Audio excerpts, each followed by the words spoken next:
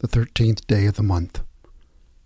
The Lord's servant must not be quarrelsome, but kindly to everyone, an apt teacher, patient, correcting opponents with gentleness.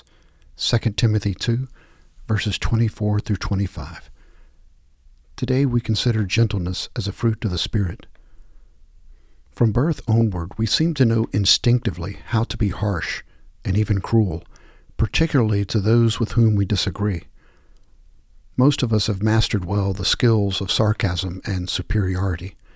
Gentleness, on the other hand, seems to be something we have to learn, particularly when dealing with those who strongly oppose us. Yet who among us would not prefer that we ourselves be corrected by a gentle person rather than by someone whose manner is rude and caustic? Paul asked the Corinthians a question whose answer is a foregone conclusion. What would you prefer? Am I to come to you with a stick or with a love and a spirit of gentleness?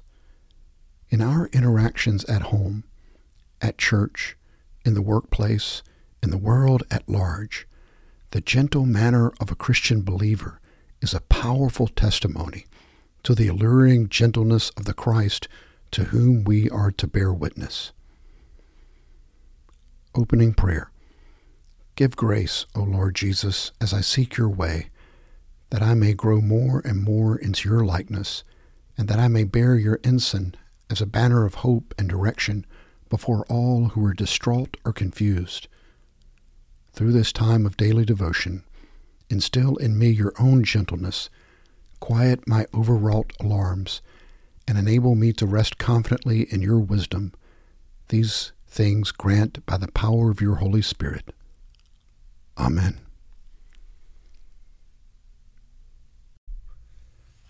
Psalm 139, verses 1 through 12. God, investigate my life. Get all the facts firsthand. I'm an open book to you. Even from a distance, you know what I'm thinking. You know when I leave and when I get back. I'm never out of your sight. You know everything I'm going to say before I start the first sentence. I look behind me and you're there, then up ahead and you're there too. Your reassuring presence coming and going. This is too much, too wonderful. I can't take it all in. Is there any place I can go to avoid your spirit? To be out of your sight? If I climb to the sky, you're there. If I go underground, you're there.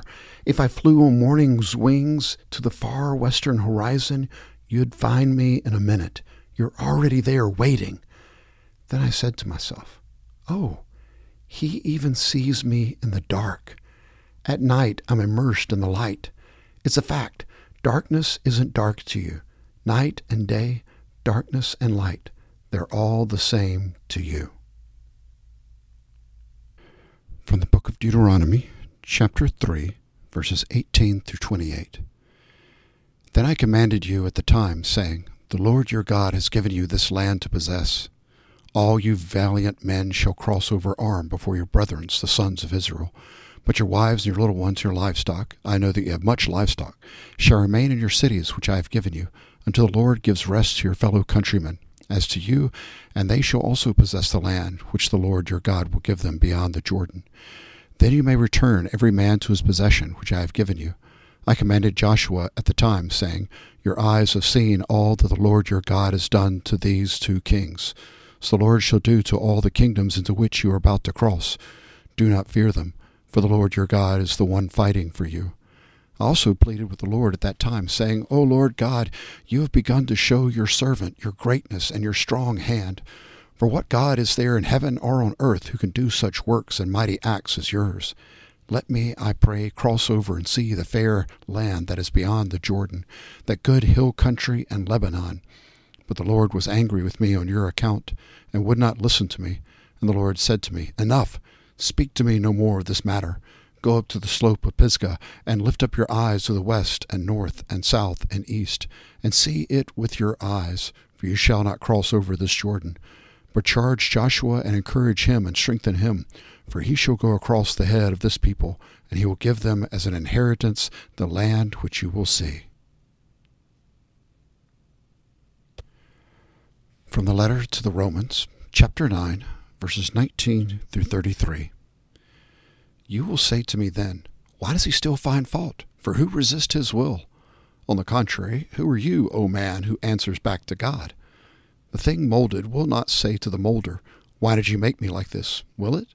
Or does not the potter have a right over the clay to make for the same lump one vessel, for honorable use and another for common use? What if God, although willing to demonstrate his wrath and to make his power known, endured with much patience vessels of wrath prepared for destruction?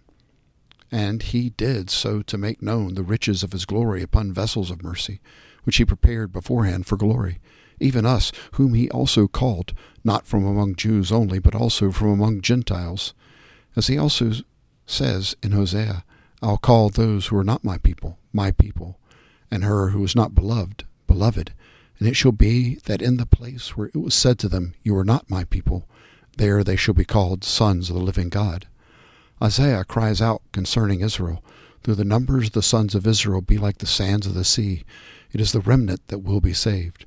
For the Lord will execute his word on the earth thoroughly and quickly. And just as Isaiah foretold, unless the Lord of Sabaoth has left to us to posterity, we would have become like Sodom and would have resembled Gomorrah. But what shall we say then?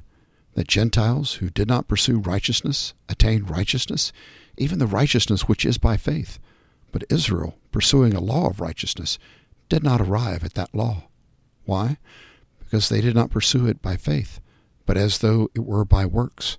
They stumbled over the stumbling stone, just as it is written, Behold, I lay in Zion a stone of stumbling and a rock of offense, and he who believes in him will not be disappointed.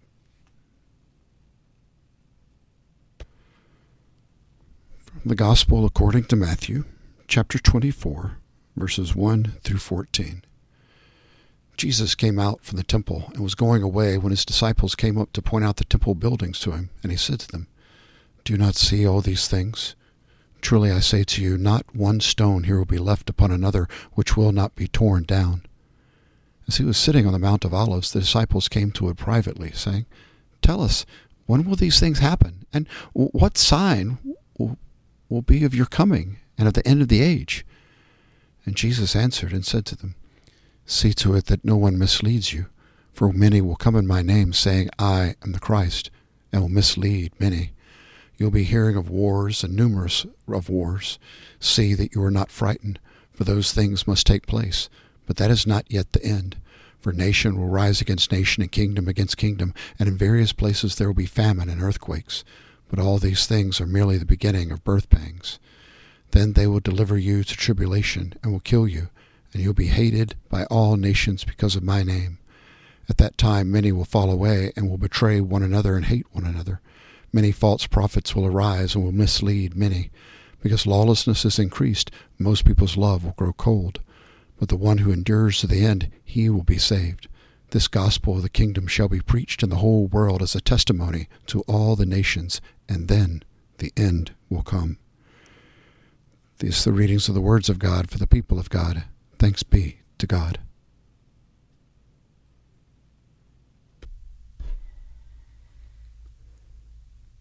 Thursday's prayer. God, your glory calls your people to adoration daily. Guide and inspire all who plan and who will take leadership in the worship of our congregation when again we gather in prayer on the Lord's Day. To musicians, lectors, preachers, and all others, give a full measure of your Holy Spirit, that they may glorify not themselves but you. Prepare my heart and the hearts of all your people to receive their ministries with joy and gratitude to you, and extravagant generosity toward others. This we pray through Christ, the risen one. Amen. From the Methodist Handbook on Prayer, 2022, this comes from Hilary Evans, former president of Methodist Women in Britain. Lord, sometimes emotions of sadness and anger are overwhelming, as desperate refugees are enfolded in deep waters, and authorities seem to be blind and deaf. We sometimes feel like helpless witnesses to droughts and floods, tornadoes and fires, as they spread homelessness and trauma. And yet we know you are there, even in the midst of every tragedy, every challenging situation, strengthening the rescuers, comforting the bereaved, and through humankind striving for a world where justice and fairness are paramount. Whatever our circumstances, may we always feel you near, helping us to support others' needs. Amen. The full version of the Serenity Prayer. God, grant me the serenity to accept the things I cannot change, the courage to change the things I can, the wisdom to know the difference, living one day at a time, enjoying one moment at a time, accepting hardship as the pathway to peace, taking as He did the sinful world as it is, not as I would have it, trusting that He will make all things right if I surrender to His will, that I may be reasonably happy in this life and supremely happy with Him forever in the next. Amen.